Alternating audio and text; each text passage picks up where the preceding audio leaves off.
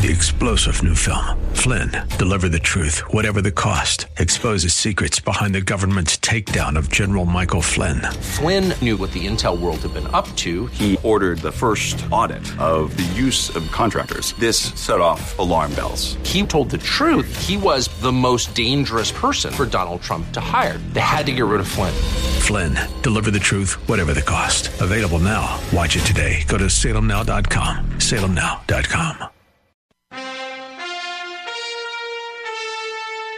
Welcome to the Bible Live Quiz Hour. It's time to test and grow your knowledge of the Bible. The entire Bible every year. On Sunday nights at 9, join us here for the Bible Live Quiz Hour. Soapy will ask questions from the Bible Live leaders. You call in with the correct answers, and you win. It's just that simple. So get out your Bible, put on your thinking cap, and hit that speed dial. Because here's the host of the Bible Live, your Apache Indian scout through the book of books, Soapy Dollar. All right. Good evening, everyone. Thank you for being with us tonight for this edition of the Bible Live broadcast. Stacy is here at my side. John's sitting at the phone waiting to get your phone calls this hour. If you'd like to call in and be a part of the program, 210-340-9585. 210-340-9585. As we continue now through, well, tonight we're actually going to finish our readings of the books of 1st and 2nd Chronicles. So we're going to finish the book of the Chronicles, and this coming week, just for your interest and enthusiastic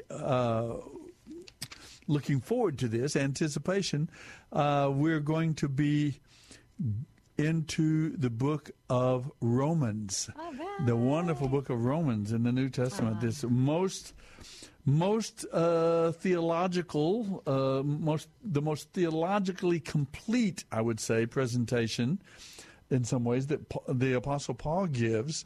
As you know, Paul was a Pharisee of the Pharisees. He was a highly trained theologian. He was a student or a disciple of a man named Gamaliel, who was on the Sanhedrin. You remember him probably from the gospel readings. Paul was his student, and we don't know exactly when. That would be a good question, is to know how long he had been studying under Gamaliel, or Gamaliel, as some people, however you pronounce it. But where did I start off? Where was I even talking about? We're going to get into the book of, and that Romans then, his name is Saul, I'd say his Hebrew name, Pharisee of the Pharisees. He was opposing an opponent. You wouldn't even be so kind to opponent. I think he was an actual enemy. He was a very intensive, angry enemy of the way. That was what those who followed Jesus as the Messiah. It was called the way. He was an opponent. He was an enemy. He was in some way presided over or officiated over the stoning of Stephen, the first martyr. You can read about in Acts chapter 7 and 8 there in the New Testament. So Saul then becomes a convert. God works in his heart and his life. He has this experience, what we call the Damascus Road. He was on his way to the city of Damascus to torture, to put in jail, perhaps even to kill more people from the way, followers of Jesus, and he had his own personal encounter with Jesus. Now, we don't know what all went into that. Maybe he was already shaking. Maybe he was already in the depths of in the core of his heart and soul, he was already shaken. Maybe something he saw in Stephen's experience. The courage and the faith with which Stephen approached death, his own coming death, maybe that shook him to his core, and he was already realizing that, hey, I'm on the wrong side of this. I'm wrong about this. Who knows what all was going on, but he had his own personal encounter with the Savior on the road to Damascus, and he was born again, just transformed entirely. Jesus called a man named Ananias to go.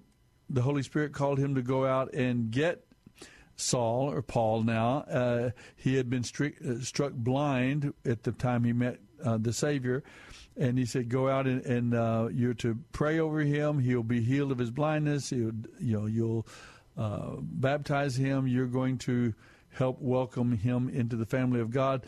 And he said, no, Lord, I don't want to. Don't you know this guy's out killing us believers? And he says, don't say that. Go do what I say, because I have chosen him, for there is much that he must suffer for my name's sake. And in the rest of the book of Acts, we see, in fact, the apostle, his transformation into a powerful, powerful messenger and ambassador for the kingdom of God, and along with the other apostles, Peter and James and John and Philip and others that we meet, and others new believers, Apollos and Sapphira, Ananias and Sapphira. So you've got this whole story of the book of Acts. But the reason I'm pointing out Saul to you is that he starts a lot of these. He goes on 4 mission trips during the book of Acts, and he begins new congregations. He takes the message of Jesus to the Roman Empire almost entirely across, even into Europe, in what modern-day Europe. And the gospel just explodes across the world, of the known world, civilized world of that time. So that is the Apostle Paul, and he wrote a letter to the believers in Rome. And he had never been to Rome at the time he wrote them. So unlike the other letters, like Corinthians, Ephesians, and Philippians, and so on, he had been in those towns. He had been to those cities. He had preached to them personally, so he didn't have to give, when he wrote them letters, it was basically following up on what he had preached to them. So he would answer questions, and he would clarify certain issues and so on. But he didn't have to give a totally complete presentation of his understanding of God, of God's acting and working through and with and around the people of Israel as he prepared them for the Messiah and in the coming of the Messiah, and how now the gospel is exploding across all the different people and language groups of the world. To the Romans, he does. He has to explain all of that. So the book of Romans is the most complete, those 16 chapters. They represent a very, very complete presentation of the new theology, the updated, upgraded version, 4.0, would you call it, or 5.0 version of the gospel.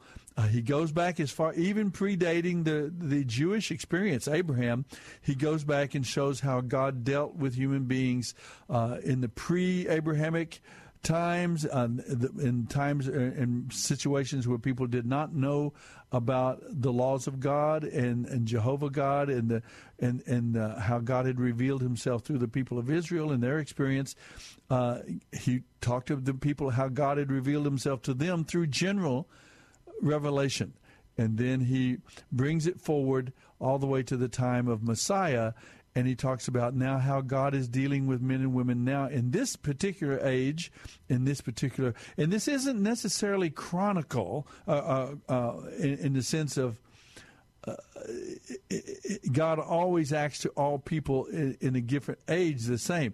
There are still men and women in the world today, even here in the United States of America, there are hundreds, thousands, millions of people who are still responding to God basically by general revelation. They don't know anything about the Bible. They may have heard the name Jesus Christ, probably used profanely in some way. But in other words, God deals with each person based on what he has revealed of himself to them.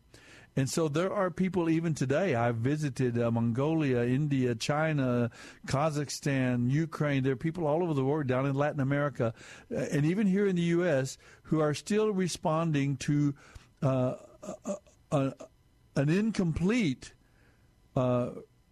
revelation of God that God has given. So you have general revelation, and then you have special revelation, but special revelation was rolled out over centuries. And it's the same, only one God, only one salvation, only one Savior, only one mediator between God and man. But what people know of that, what people understand of that, is the work of the Holy Spirit, drawing people, revealing himself to them in and through nature, and in through the witness of God's people, and in through television sets and radio programs and things that are used. So we see Paul now in the book of Romans, though, gives us that very complete theological presentation all through the history, tracing the history of humanity and how God is there faithfully presenting, revealing himself, and calling out a people for himself. Did I say anything there that made sense, Stacy? I think so. Have I said a mouthful? What book are we in again? Yeah, well, we are in the book of 1st and 2nd Chronicles. Exactly right. We're in the Bible. Yeah, it's okay. We're in the Bible. And we read this past week the chapters 19 through 36. We finished up the book of 2nd Chronicles this last week. And as I said, this coming week, tomorrow night, Monday evening, we start out with the book of Romans, Romans chapter 1. On your birthday. On my B-Day, what yes, a birthday indeed. gift. Yes. Donald Trump and I share the same That's birthday, right. June the 14th, And Flag Day. And so he's a little tiny bit older than I think. And for John's sure. sister as well. John's sister. How about that? What's her name? What's her first? Kara. Happy birthday, Kara, to me and you and to Donald. Yeah. Anyway, that's where we've been, 2nd Chronicles 19 through 36. And one of the things I wanted to do this evening, we're going to cover the kingdoms from King Jehoshaphat all the way to the end of the book, the final king of Israel, Zedekiah. And I do want to apologize. I have been trying my hardest to get a lot of additional information on our website. I have not been able technologically to do it. Now, I've got a specialist I'm calling on this week. Hopefully, I'll learn how to put I have a wonderful time chart, a date with dating from the time of the first kings and when the different kings of Israel and Judah reigned, when the different prophets of Israel and Judah exercise their ministries, and you can see it on a timeline that will really help you to think through the time of the kings, and I think that would be very, very helpful to you as well. But in the book of Chronicles, of course, we have a very special timeline. We have a very special history here. It's a selected history, as we've told you before. The scribe Ezra is writing this select history. It only covers the kings of Judah in the south, the lineage and the dynasty, the royal dynasty of David, and then Solomon, and then Rehoboam, and then Abijah, and on into the kings that followed. So this book of Chronicles then is a very specialized history that just follows up on those particular kings. I've got that, but I have another chart that would show you that, and you could follow that as well. But we've already covered the kings of Judah: David, Solomon, Rehoboam, Abijah, Asa, and now in these readings this week we have come to Jehoshaphat, and we'll talk about Jehoshaphat. We'll talk about Jehoram, Ahaziah, and then the only queen that Judah ever had is Athaliah, and Joash is after her, and Amaziah, Uzziah, who is also called Azariah, Jotham, Ahaz, Hezekiah, Manasseh, Amon, Josiah. We'll talk about Josiah this evening, another big name among the in the lineage of David. Jehoahaz, Jehoiakim, and then finally Zedekiah. So we'll try to put those in order. This cannot be a total every talk about each one in depth and so on. But that's what the books of Chronicles are about, following the lineage of King David. And tonight we pick up with Jehoshaphat, Jehoram, he reigns during the biggest challenge, the biggest challenge, existential threat to the kingdom of Judah in the south under the leadership of the Davidic line. Ahab and Jezebel, as you know, reigned over Israel in the north, but Jehoshaphat is so intent. He has a lot of zeal for God. He loves God, and he has a zeal for God's people.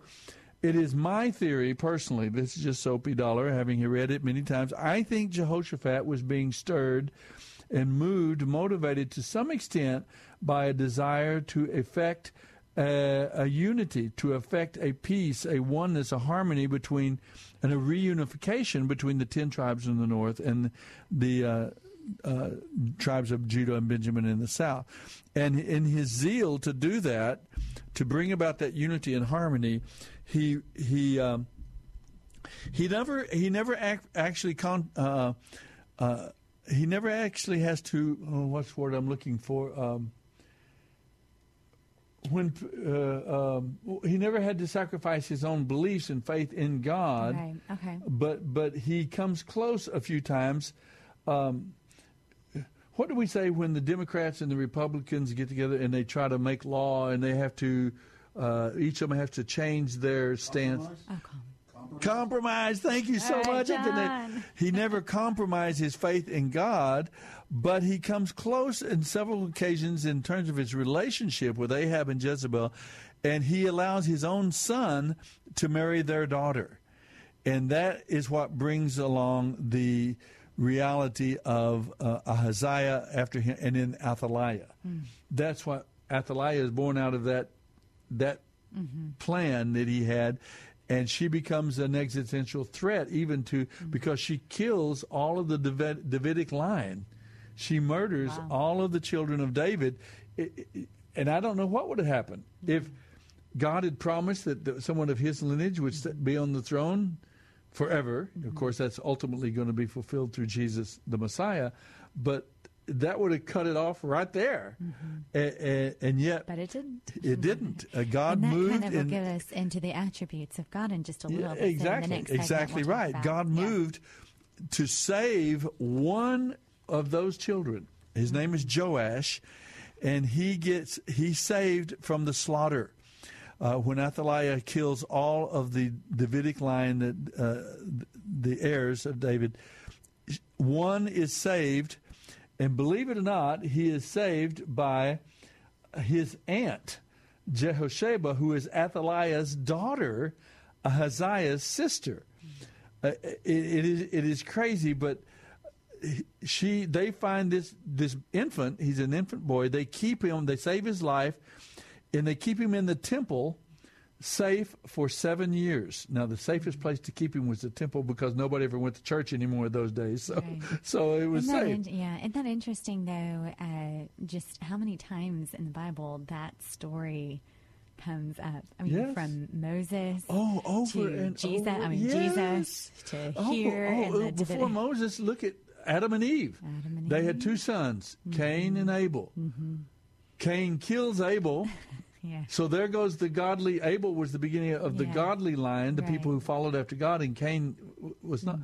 What did God get? He gives him a third son. Seth comes, and he continues the godly lineage until Noah. And in each time. Isn't that interesting, though, the human instinct, though, to take it, I mean, to when I guess they feel, or I guess when power feels, when your power threatened, to lash out and to try and crush whatever God's doing. It has to do, and it never works. It has to do with pride.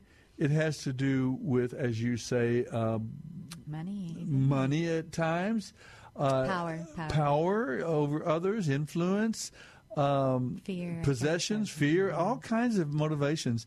But God is sovereign. And that's kind of what you were alluding to. I was thinking that tonight, folks, what we might do as we think about these kings of Israel and kings of Judah, And it gets very complicated. Even as we've already mentioned to you, these stories are very complicated. Things happen on earth among human beings. Good things happen to bad people. Bad things happen to good people. But the point we want to make is God's plan is never overwhelmed. God's plan is never compromised. And that's what we talk about. Two aspects of God's character. One is called omnipotence. God can do anything he desires. Nothing is impossible with God, his omnipotence. And then there is his sovereignty. In sovereignty of God, and I'm wanting to talk a little bit about these attributes of God. I've written a paper which I want to put on the website so that you'll have it, but I have listed 1, 2, 3, 4, 5, 6, 7, 8, 9, 10, 11, 12, 13, 14, 15, 16, 17, 18, 19 attributes of God that are now attributes. I guess you could use the word characteristics, but the word attributes is used because they have more of a sense of permanence. The attribute, they're not just characteristics in a moment, right. But the attributes of God are traits within the Godhead that the God of the Bible that He has revealed to us in Scripture, and that these are always true. They are never, ever compromised, and they are never, ever broken. They are absolute, and these are the attributes of God. Let me just read them to you quickly. These will be on our website, thebiblelive.com.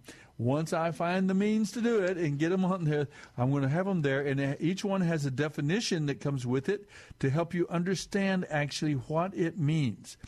For example, the first one says infinite. God knows no boundaries. He is without measure.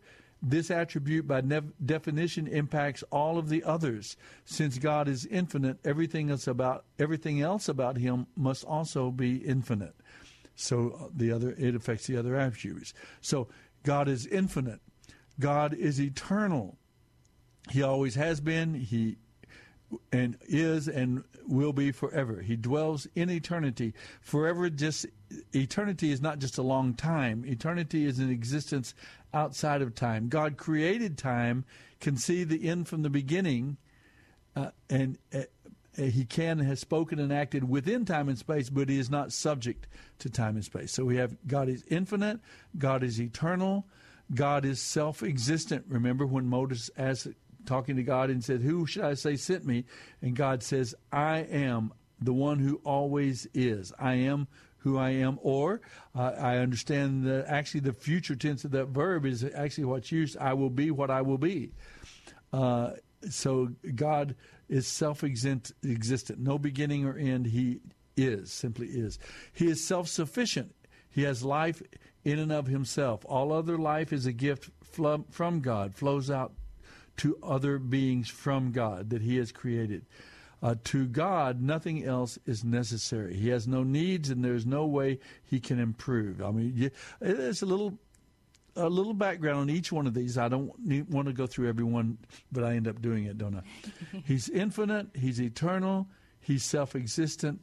He's self-sufficient. Just pick up there, Stacy. You go through them, and you won't be tempted to maybe fill in the blanks. Right. Well, He's personal and knowable. So He's a relational God. He's a triune God. So He reveals Himself in three distinct persons. See, that's related to the aspect of being personal and knowable. Right. And these are, so far, they all kind of relate to one another, but they are they're unique. You did a really good job here, I think, of pulling. Thank you. You did. He is good. God is kind, cordial, benevolent, and full of goodwill toward all His creation and creatures. God is love, holding the well-being of others as His primary concern. Love would only be possible, and I love this, as a triune, personal, and knowable God. Exactly, relational. Yeah. Love is, He is holy. He is set apart from all created beings, completely unique. You know, I got to go back to that. Okay. Because one of the, and I was working actually on this paper. It was when, I don't know if you remember, this was only a year or two ago. Nabil. You asked me the question, Dad, The Bible says God is love, right? Yes. Then let me ask you this. Before God created anybody or anything, who did he love? No, I didn't ask that. It is one of the reasons that Nabil Qureshi converted from Islam to Christianity, and he talks about it at length in his book. But I remember you asking me that question. Maybe you were quoting him or citing him, but that was yours was the first one to make. Wow, that's right. I mean, love is a relational term, so it had to, Anyway, go ahead, honey. God is good. God is love. He is holy. Mm-hmm. He is just. God is perfectly and absolutely fair and right in all his ways and judgments. He is he is merciful. That's incredible, isn't it? It is. Right. That has an application. Well, all of these have an application, and I'm thinking that in the books of the Chronicles, when we have these kings coming and going, and good kings and bad kings, and good things and bad things, and this, that, and happen, 3 steps forward, 2 steps backward, and that sort of thing, and we get to see here God's omnipotence at work, but his omnipotence functioning in the context of a world where good and evil coexist, where good things happen to bad people, bad things happen to good people, and but God is able to bring about his absolute perfect will, even in this morally complex world, which is sovereignty. That's his sovereignty at work. Merciful. Merciful. God does not give us the punishment we deserve. He is merciful. I love how that, of course, interacts with justice. Mercy and justice. God is gracious. And then you got grace. And then you've got graciousness, his grace. God withholds the punishment we deserve for our selfishness and sin. But he also bestows favor and blessings on us that we do not deserve. So he doesn't give us what we do deserve. That's mercy. And then he gives us blessing and favor that we don't deserve, which is grace. And we'll finish these. We're at our break. And so we have about 6 more. And then we'll talk about how all of these interact in today, but in Chronicles. And how we can see these at work in real life human situations, for example, in the time of the Chronicles, and even today as well. So don't go away. The Bible Live will return, and right after this short break. We will answer the call. We will follow, bringing hope to the world, filled with passion, filled with power to proclaim salvation in Jesus' name. All right, we are back. This is the Bible Live broadcast. We're making our way through the entire Bible every single year that goes by. This is our 20th year since 2001. We've been going through the Bible every year. Our readings were at one time Monday through Friday on the evenings. You could hear the Bible readings. Now the Bible readings are at our website, thebiblelive.com, thebiblelive.com. And this past week, if you go to the website or have it on your cell phone or whatever instrument you use, your desktop, your laptop, whatever it is, you can find each week, Monday through Friday, a 15 to 20-minute reading from the Scriptures, and we make our way through the entire Bible every year. This past week, we finished up the books of 1st and 2nd Chronicles. We read chapters 19 through 36 of 2nd Chronicles, and so that's what we're commenting upon tonight. Stacy's here with me. We're going to talk a little bit about these kings as you go through the books of 1st and 2nd Chronicles, the kings of Judah in the south. This is what the book of Chronicles is dedicated to. It is a select history written by a scribe named Ezra, who accompanied many thousands of people who returned from the Babylonian exile. 70 years, the people were taken out in 586 B.C.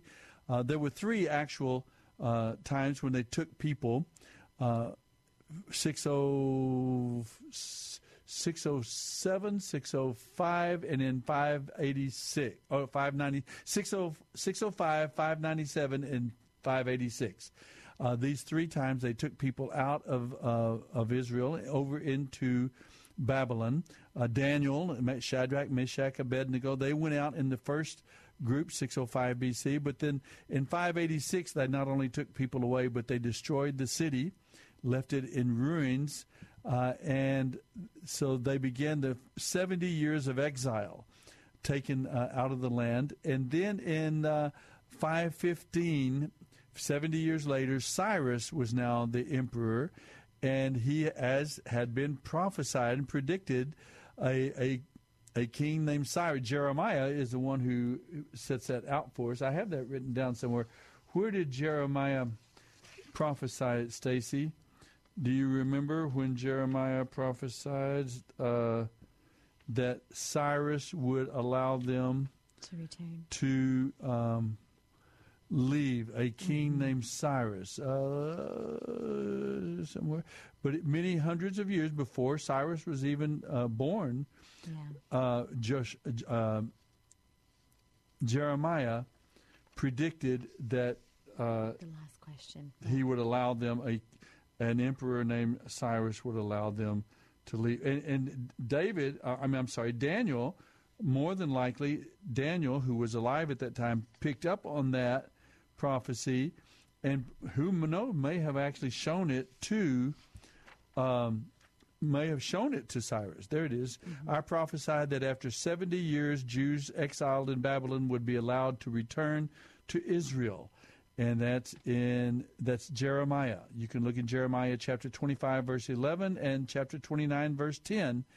Many, many years before Cyrus was around, Jeremiah said that they would be able to return. And see, there's several things about that prophecy that were unusual. One is no emperor ever allowed the people to return. Taking them out of their land, they're taking the ruling class, for example, and the gifted people out of the land. That was self-serving. In other words, they served the new emperor in his palace and in his administration. Plus, it removed the possibility that they would raise up rebellion in this way, because in fact, in this particular case, Daniel and the others were actually made where they couldn't have children. So they accomplished a number of things, and they took them out of their land, and they didn't return them, because the last thing you'd want is them to return and set up a kingdom again and rebel. But in this case, Cyrus did, and he allowed them to return 70 years later. And that was Ezra, who was one of the leaders that took them back. And Ezra now has written the books of 1st and 2nd Chronicles, a selected history, just following particularly and specifically the kings of the south, the kings of Judah and Benjamin in the south, the lineage of King David. And so he only follows them. He doesn't bring in the kings of the north as we see in the books of 1st and 2nd Kings. He is trying to remind these returnees that have migrated back to Israel. He's trying to remind them of who they are, what is their heritage, their legacy of faith, remind them of their God, the covenant that they have with God, that God would guard them and keep them and preserve them as they would serve him and help make known the name of God, and that through him he would bring ultimately the ultimate descendant of David, who would be the king of Israel, the king of all God's people everywhere. That Israel, the little people group of Israel, was only they're just a picture. They're an example, a picture of God's plan to draw out from all the human race a people for himself. And so true Israel is even all of us Gentiles now who have come to faith in Jesus Christ. We've come to know the God of Abraham, Isaac, and Jacob, Jehovah himself, through the witness and the testimony and the ministry of Jesus of Nazareth, his disciples, and through the centuries now, thousands and millions of believers. So we are now Israel. We are spiritual Israel, God calling out a people for himself from the entire human race.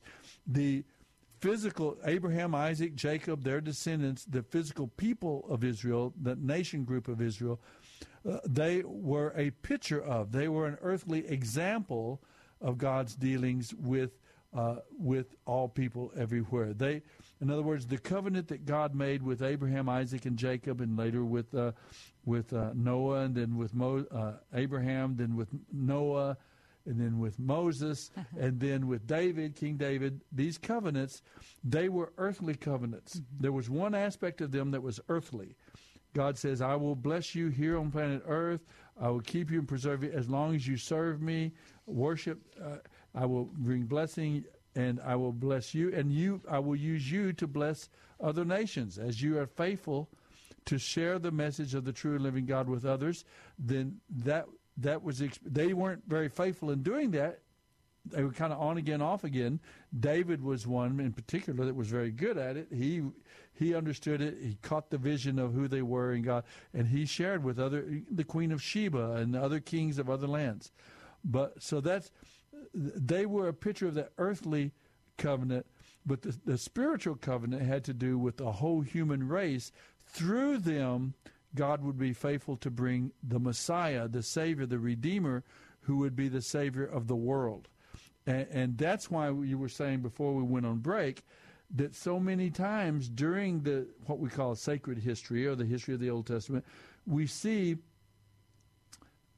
we see Satan, the spiritual enemy of God, working in and through and with the human race to try to disrupt God's redemptive plan. Mm-hmm. And, Cain killed Abel right off the bat. Then God brings along Seth. And then there are other people. And then there's Noah who is preserved when all the humanity walked away from God. Noah is preserved to keep a godly seed. And then the languages are confused. And so that breaks us into people groups so that we wouldn't march lockstep into judgment again, and the whole human race be killed and destroyed again under judgment. Now it's competing interests in people groups, but the whole human race, there are always those who follow after God. Mm-hmm. And then, of course, we just see God keeps revealing himself through the ages, and Messiah comes, it busts out all around the world, and now today there are people in every race, every tribe, every people group around the planet Earth, every language, worshiping the true and living God made known through Jesus, the Messiah. Right. You know what Chronicles kind of reminds me of? I mean, and it is a lot of repeat from Kings, and so it can be, but it's like the movie version of the Kings. In other words, what Ezra is trying to do is remind people that for this chapter, at least, this was that incredible, unbelievable, happy ending that they were hoping for, that they would get to return and rebuild a temple, and that would give them hope and so this was, we went through, and so this is Ezra recapping. We went through this, there was this, and then when you asked, or when you said the Jeremiah, that is the last verse in Chronicles, actually, or the second to last, where it ends with a reminder. Remember, Jeremiah said we would go back. And nobody, who would have thunk it? No. And yet nobody would have even believed it, because that never happens. No emperor ever allows the people to return. Right. But this is the God of these attributes. This is God, though. And God said, and he spoke through Jeremiah, and see, he does what he promises. He does what he says. And that means then that not only in this instance it's happening, but it gives us hope and a reminder that one day he's going to do the ultimate. He is going to come. He is going, that Messiah. Anyway, I think that. Oh yeah, you're catching the excitement. This is the thrilling, exciting thing that I've begun to see some years ago. It keeps on growing within me. Yeah. It just keeps bubbling up into this amazing understanding of the greatness of our God, because. And I want to somehow try to convey it to our listeners tonight, Stacy, that let's just take this very moment we're living in human history. They tell us that there are over 7 billion people on planet Earth today. Those are 7 billion individuals that the God of Abraham, Isaac, and Jacob, the true and living God, knows and loves and is actively pursuing each and every human being in every situation on planet Earth, every setting, every tribe, every tongue, every village, whether they live on an island or in the mountains, in the desert, or wherever, whatever, in the rainforest of the Amazon, everywhere, at whatever level of sophistication or intelligence or whatever, age, children, teenagers, middle-aged, married, single, older folk. God is I met a man this past week who came to faith in Christ at 68 years of age. You told me that. You were really excited about I told him, that. I said, do you realize how much of a rarity you are? Because the older people get, traditionally, or at least statistically, the less likely they are able to die to themselves, to make a total, absolute change. So it's not that normal. But so old, young, in between, God is calling out a people for himself. Now, what we want to see, and what I wanted to use the attributes of God tonight as it relates to the book of 1 Chronicles, is to understand that these attributes of God function in a very complex world. In other words, God is absolutely omnipotent. He can do anything he wants, anytime he wants, and how he wants. But he created a world that continues, and he created this world, and he put the laws that govern this world. He established the limitations of our world. And so every single thing that happens in this world, on planet Earth, is something that God himself, in his omnipotence and in his sovereignty, has allowed. So every option, every combination of events and what do you call them? Action, reactions, actions and reactions, and so on. Every possible conceived event is. And the interesting thing to know is that there are billions of us on the planet. Each of us are making decisions every second, every 30 seconds of our life. We're making a decision that bounces off another person and makes a difference in his life and his reaction and his reaction. Everything becomes so incredibly complex. You know, there's several movies, you who love movies, along this theme. Have you ever watched or read the book Dune? D-U-N-E. Jessica, worked on the film. Is that right? Your friend Jessica? Yeah. I never Stacy lived and worked in Hollywood for a number of years, and so she's very loves films and movie making and storytelling. Nor seen it yet. But Dune was made into a movie, and it is a book that talks about it. It has a messianic character in it, and so it's science fiction. But one of the things that in the book of Dune is that he is given the ability by this certain, it's fictional, of course, by this, it's a dust or something that they mine, and then when they drink it or eat it, it opens their understanding and their insight to where they can trace option A, B, C. What if you choose B, C? It brings up this option and that option, and it gives people the increased ability to see actions and reactions and effects, cause and effects down the line. And there's another movie more recently, I think. What's her name? Scarlett Johansson. Scarlett Johansson stars in it. It's called Lucy. Lucy, and in that movie, she is also this chemical gives her the ability to start seeing all of these relationships and see that. And so human beings are aware of the complexity, but this isn't what we're talking about. It's not fiction. The God who created this world created the world that we live in. He created all the laws that govern the parameters that govern our experiences. And then he works within that without offending the free will of any human being. Now, human beings do exercise free will in the context of God's sovereignty. God is in control of everything, but his attributes are absolute. God is absolutely omnipotent and totally and absolutely sovereign. But our free will is conditional. We make real decisions, but we choose between the options and the alternatives that God in his sovereignty has made possible for us. So we live and move and breathe within the parameters of his sovereignty. Right. And the main choice is to choose him or to reject him. I mean, that's kind of at that. Ultimately, that's what it's the end of the trail. That's why you have heaven and hell. Right. I mean, ultimately. And when you choose him, you are choosing him and the attributes of him, who he is and the order and the consequence, the good consequence in this case, of his order and his creation. And you're choosing that without understanding it, because I was, for example, I was 7 years old when I trusted Christ, so I didn't understand all this. But that's the idea: is that He's a person. God, you're God, and you are in control, and you do. Even if I didn't know these words or these attributes, that's the God I was. Now, after many, many years following Him, trusting Him, growing in Him, learning of Him through His Word and through others, experiencing His promises and the keeping of His promises, then these become more real and more defined for you. And we didn't actually, speaking of, finish the last 6. And so let's do that. Real quick. So graciousness. So we had left off on that one. Well, let's go.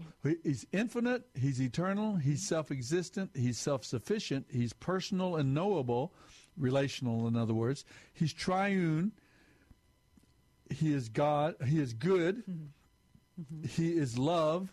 God is holy, set apart from all other created beings. God is just. He is perfectly and absolutely fair and right in all of His judgments.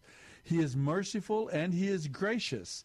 That was the last one we said. He's merciful and He doesn't give us what we deserve, but He's gracious and He goes beyond mercy. He actually bestows on us blessing and favor that we do not deserve. So He not only does not give us what we do deserve, He gives us blessing and favor that we don't deserve. God's riches at Christ's expense, grace. And then there were 6 or 7 more. Sure. So sovereignty, God actively rules His entire creation. I'm going to go ahead and read the definitions of especially sovereignty and omnipotence, because that's what we were talking about specifically tonight.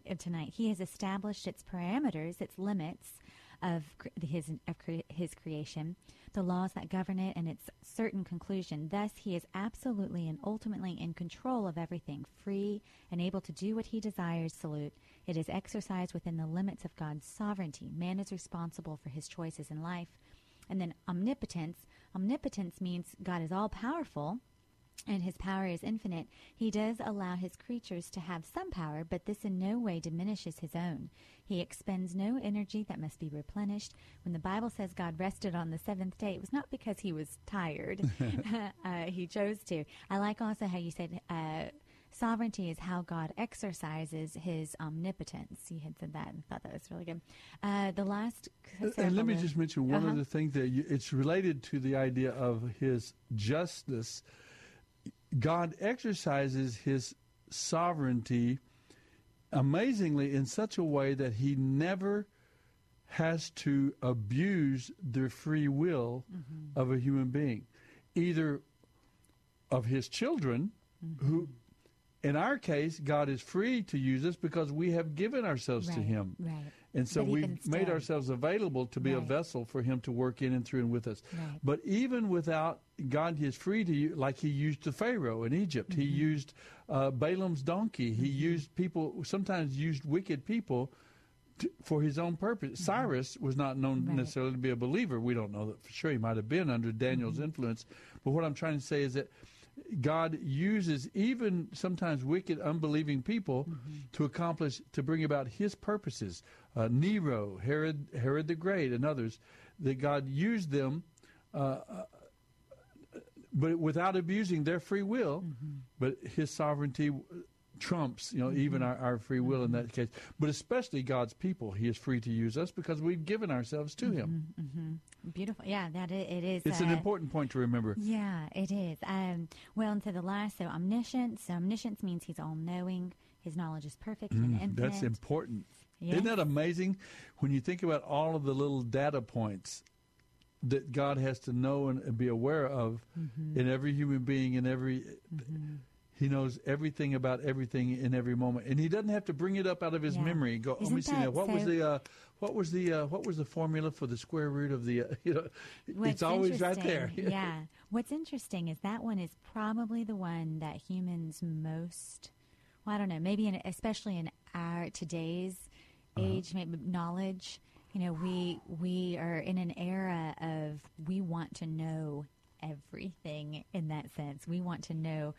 And we know we do. We have so much at our fingertips, and still yet, And we cannot possibly know to the level that God does. And that's really comforting, especially when you combine his knowledge and his omniscience with his love. And his goodness. And his goodness. I mean, who is it that says what we really all long for is to be known and loved? To be loved but not be known is shallow. To be known and not loved is what we fear. And what we want above all is to be known and loved. I thought that was neat. But so omniscience, he is immutable. This simply means that God never changes. For example, Jesus Christ, the eternal Son of God, is the same yesterday, today, and forever. He is wise, he is faithful, and he is omnipresent. God is everywhere present at all times. He is faithful. He does what he promises. He does not lie. And of course, we see that some of the prophecies that we mentioned even tonight. The whole redemptive plan of God was predicted, was laid out, and was told this is going to happen, this is going to happen. Even in the book of Genesis chapter 3, it said that a Messiah is going to come. I'm going to send a man of the seed of the woman. Right. Not going to be an extraterrestrial. It's not going to be an animal. It's not going to be an angel. It's going to be a human being, a male of the species, which narrows it down to half the human race. And he is going to destroy Satan and his works, what Satan did to try to interrupt the redemptive plan of God. And so that was predicted, and it keeps on predicting all through the Hebrew Scriptures, God's plan. Chronicles, and with all the complexity of these different kings and the different times in which they lived, the different experiences that had, good kings, bad kings, and so on, we're trying to use it as an occasion to highlight the God of the Bible, and not only get to know the Bible, but get to know the God of the Bible who directs and orchestrates this history that we've been reading about. We'll come back for our final segment. We are open to taking your phone calls, 210-340-9585. Don't go away.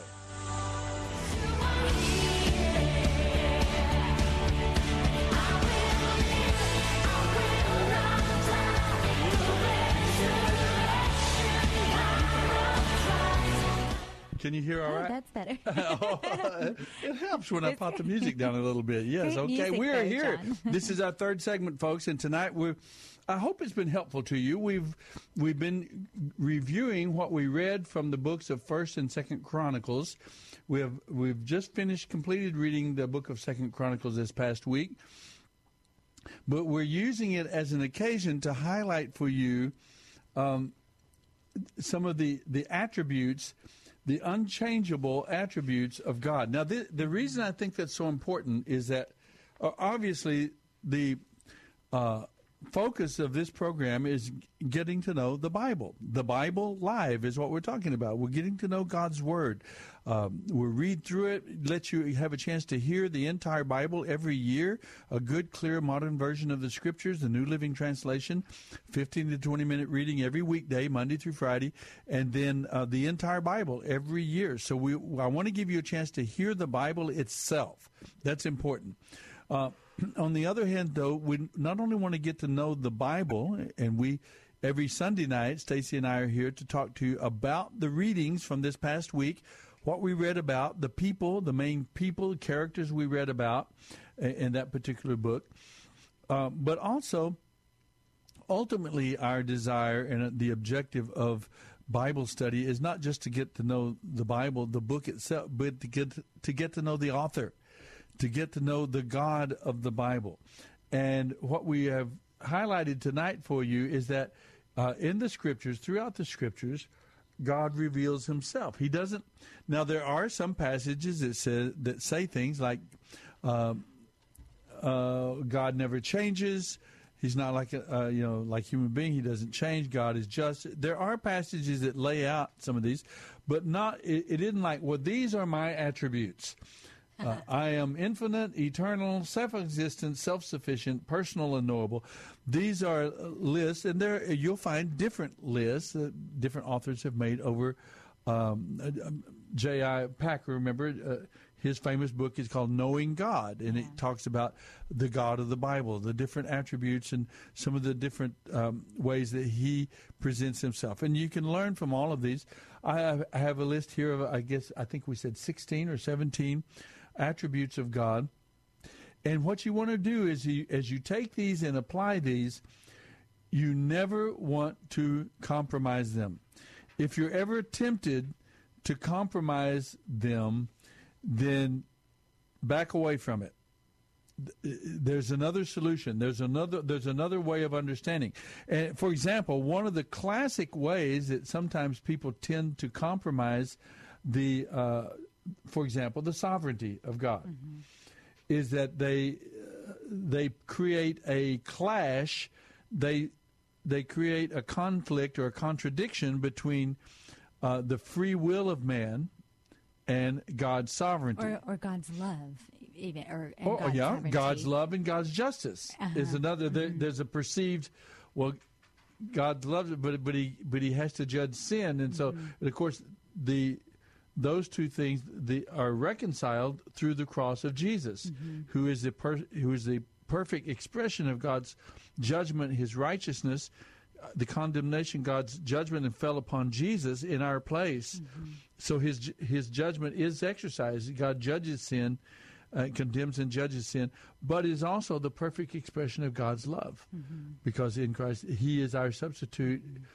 We are atoned. Our sins are atoned, and we are received into His family. So you see that, but I think a lot of time people don't understand the conflict between man's free will and God's sovereignty. That either one is true or the other is true. They can't both be true at the same time. And what you need to understand, maybe even some of you listening tonight have struggled with that question, that problem.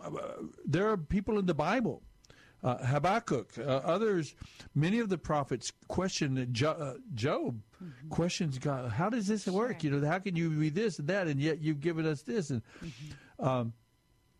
but the how to reconcile God's sovereignty with man's free will is to understand that God's sovereignty is absolute. He is always sovereign. He is always in control. He has set the boundaries. He has put the parameters of our experience. Now, we make real choices, but our free will is not absolute. In other words, we ultimately choose between, will I know God or will I reject God? Those are our ultimate. And I will know God and know peace. Know God and know His blessing. Know God and go to heaven. Or I will reject God. K-N-O-W, not N-O. Yeah. Okay, I will know. I will. K-N-O-W. I will K-N-O-W God, or I will reject God and go to be separated from God forever. But you don't have the option of, I'm going to reject God and I'm going to go on to eternal bliss. Right. That's not going to happen, because that isn't an option that God has given us. And so we make a real choice ultimately between those, or in between even smaller choices.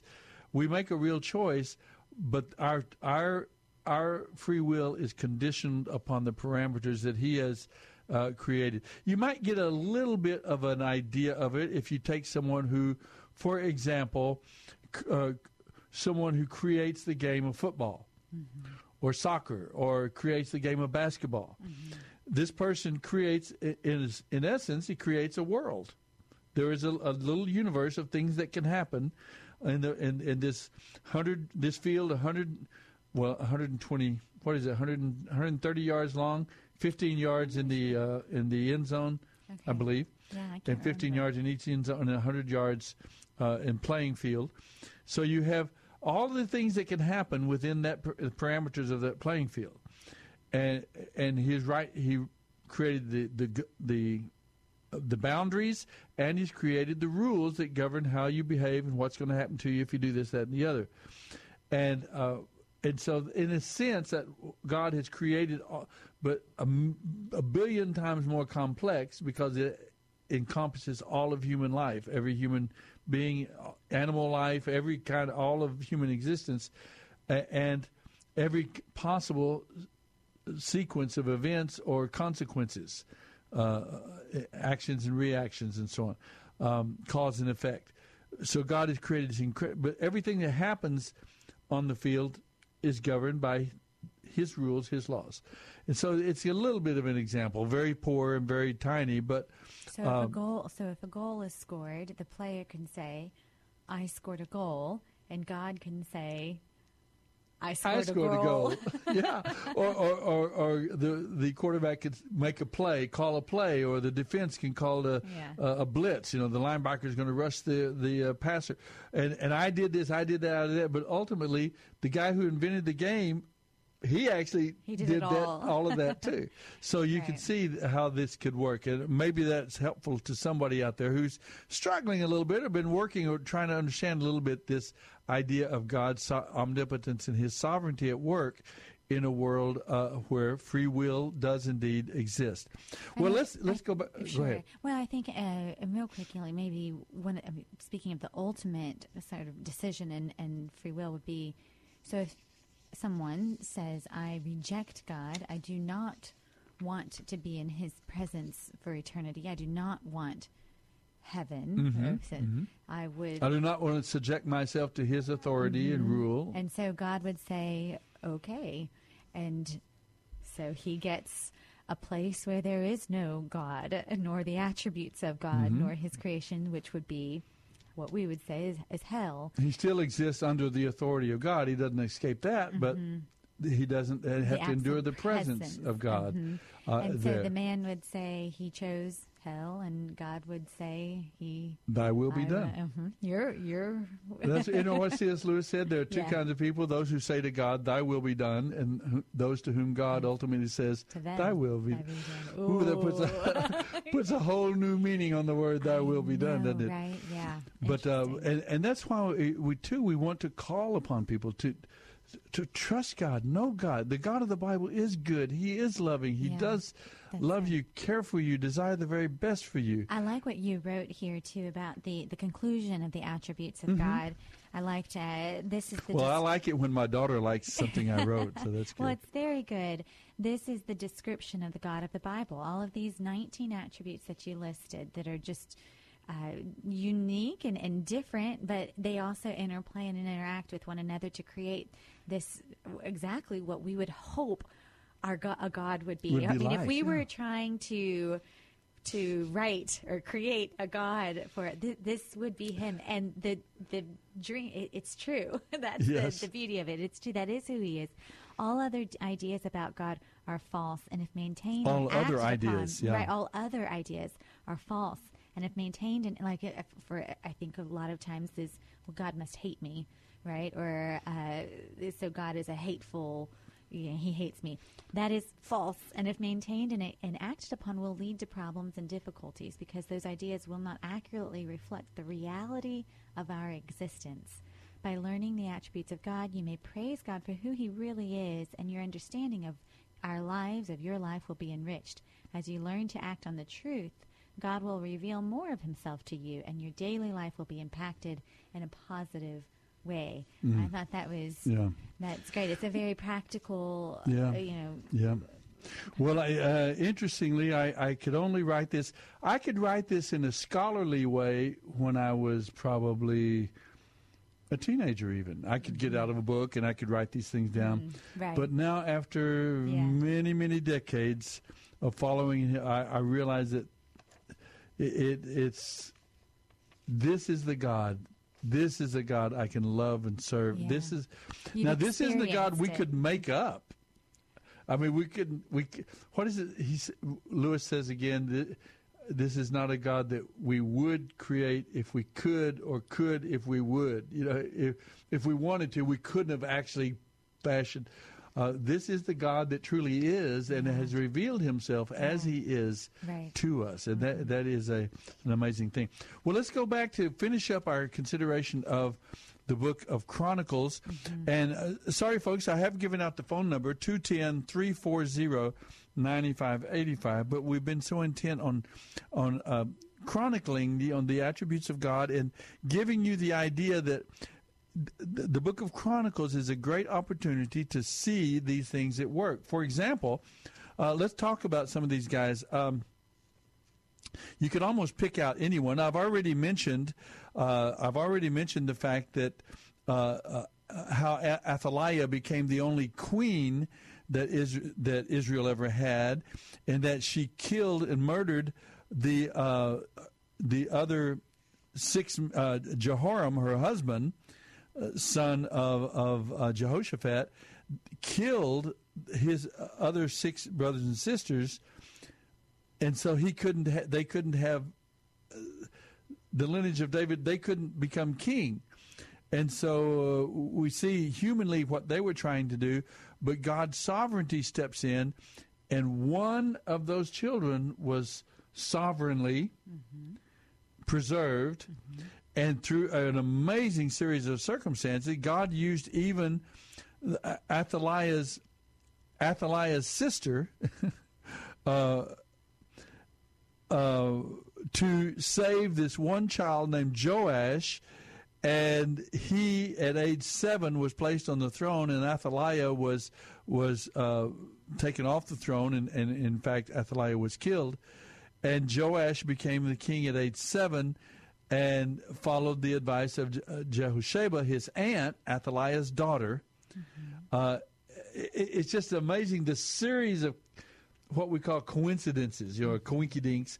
But this is the sovereignty of God at work, even in the complexity of human free will.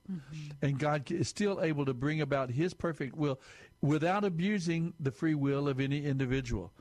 And that's now, as God's people, we get to be on the positive side of that. That's our joy, our thrill. And without his love or his justice or his mercy for every single person having being compromised, it is full. So, it's a hard thing to hear of murder or of somebody even being willing to murder, and you gotta wonder. But his hand, it's not as if he wasn't a part of that, and somehow it's not as if that wasn't in every way somehow being worked to bring about, to redeem. Which is just an amazing. When you talk about his sovereignty, it's not as if he wasn't sovereign with those 6 brothers. Right. He was still sovereign. That's something I'm glad you brought that up, because sometimes our faith and our belief system is attacked because, what would you say is one of the most repeated mantra? If Christians have a mantra, the Christians have is God is still on his throne. Oh, yeah. No matter what happens, the COVID virus strikes out, this happens, somebody gets this, somebody happens, there's a train wreck, there's an airplane crash, and ultimately we're trying to cope with it in our grief and in our pain, in our agony, in our confusion, and we fall back on, we know that God, at least we know God's still on his throne. And what we're trying to say tonight is not that that's not true, but that it's not just a cliche. It's not just a mantra that we somehow make up and fall back. It's the truth. Yeah. God is indeed on his throne, and all things are working out according to his plan. In Romans chapter 8, Paul says a very interesting thing. And by the way, we're going to read the book of Romans this coming week, so join with us. Even tonight, you can go, it's starting at midnight. You can go 3 o'clock in the morning, I think it is. You can go and start listening to the book of Romans as we make our way through it. And Paul says something in chapter 8 that all things work together for good to those who love God and are called according to his purposes. And it's a very common, very well-known verse of Scripture that we fall back on all the time. It's filled with such hope and such. But I guess what we trying to do tonight is say that it's not just an empty promise. It's not just. There is indeed a conspiracy of circumstances at work in the human history. And everything is and will continue to work out with God's plan in mind. And some of the worst things and difficult things and failures, even in my own life, I've seen God's grace in his forgiveness and his cleansing, making me grow, causing me to change and be transformed, and also even using me sometimes in my weakness. He'll use that to encourage another brother or sister, that someone watching me and they will be encouraged and built up or reached with the gospel because of that. So what we're trying to do tonight is to take these attributes of God out of the realm of just sort of make-believe and, idealized sort of things, but to realize that they are really true and they're always true. And that as you get to know God, hang on to these attributes all of us are theologians at some level. We're all of us at some level are students of God. We want to know about God. We want to know who He is, what He's really like. And there's a little bit of theologian in each of us. And as we get to know these principles about Him, don't compromise them. Hang on to them.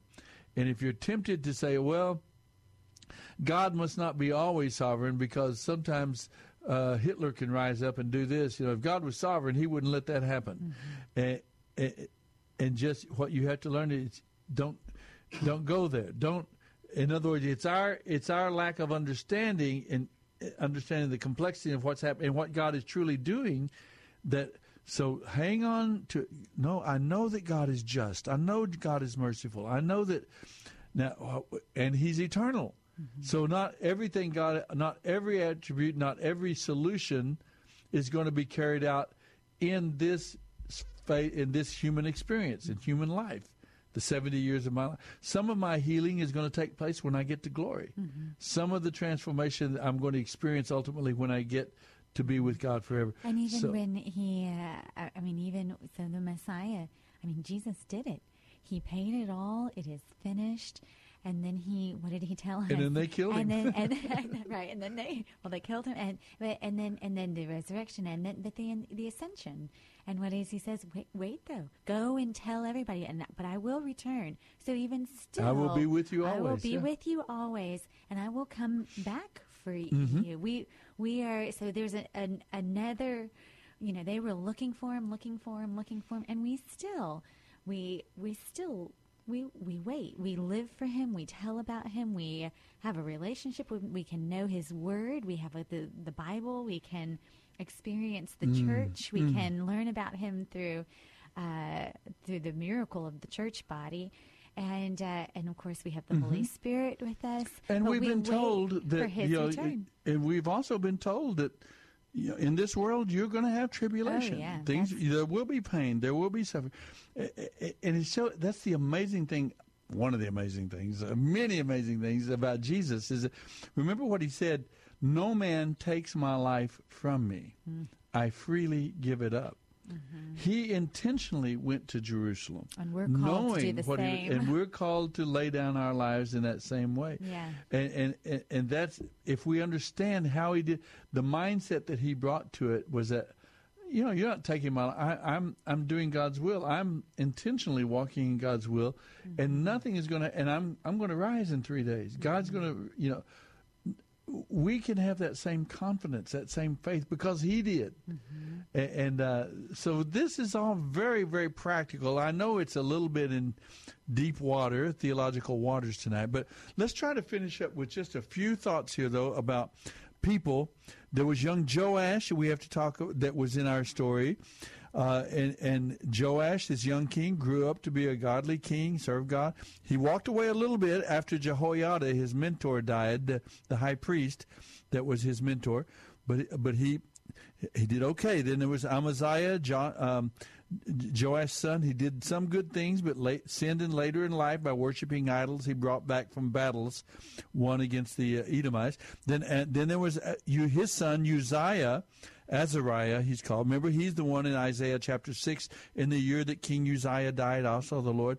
He reigned over Judah for 52 years. That's why Isaiah was so sad when Uzziah died. It'd been a long run of stability and righteousness under Uzziah.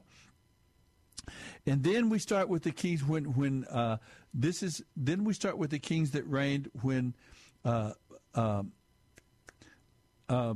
Assyrians came to power in the north, and so they began to be threatened from the north. You come under Ahaz, then you come under, who was a wicked king. Then Hezekiah comes along, and they're now under threat from the north, from I never get this guy's name. His name is very hard to pronounce, actually. From Assyria, and then we see we had Hezekiah. Then Hezekiah was a great man of prayer. You can read about him in the book of Chronicles. And after Sennacherib is the one I'm trying to think of, the king of Sennacherib of Assyria. He was going to attack them, but God preserved him from the Assyrians. And in fact God had the Assyrians destroyed as they were trying to destroy. And then it was so many decades later that the Babylonians rose up, and they were the ones who ultimately began to attack Hezekiah, then Amon, and then young Josiah, this 8-year-old king, comes to sit on the throne, and he discovers the scriptures that had been abandoned, and they were refurbishing the temple. He finds the book of the law, and he reads it, and it leads him to personal revival, and he reads it to the people, and it brings about national revival in the land of Israel. It's just astonishing to see the sovereignty of God at work in and through and with and around the people of Israel, keeping his promise to bring the Messiah to the whole world. Woo! We made it. That was a marathon. Yeah. Thanks, folks, for being with us. God bless you. Have a great week. We'll see you back here next Sunday night. The Bible Live is dedicated to helping restore the Bible to our culture. Mailing address is P.O. Box 18888. That's Box 18888. San Antonio, Texas 78218. Hear the entire Bible every year on the Bible Live, weeknights at 9:30 on this great station. Then join SOAPY every Sunday evening at 9 o'clock for fun, inspiration, and valuable prizes on the Bible Live Quiz Show. Visit our website, BibleLive.com. That's BibleLive.com for more information about SOAPY and the Bible Live broadcast. You may also order materials at the website and make tax-deductible donations to help minister to our military personnel and broadcast the entire Bible every year to America and the world.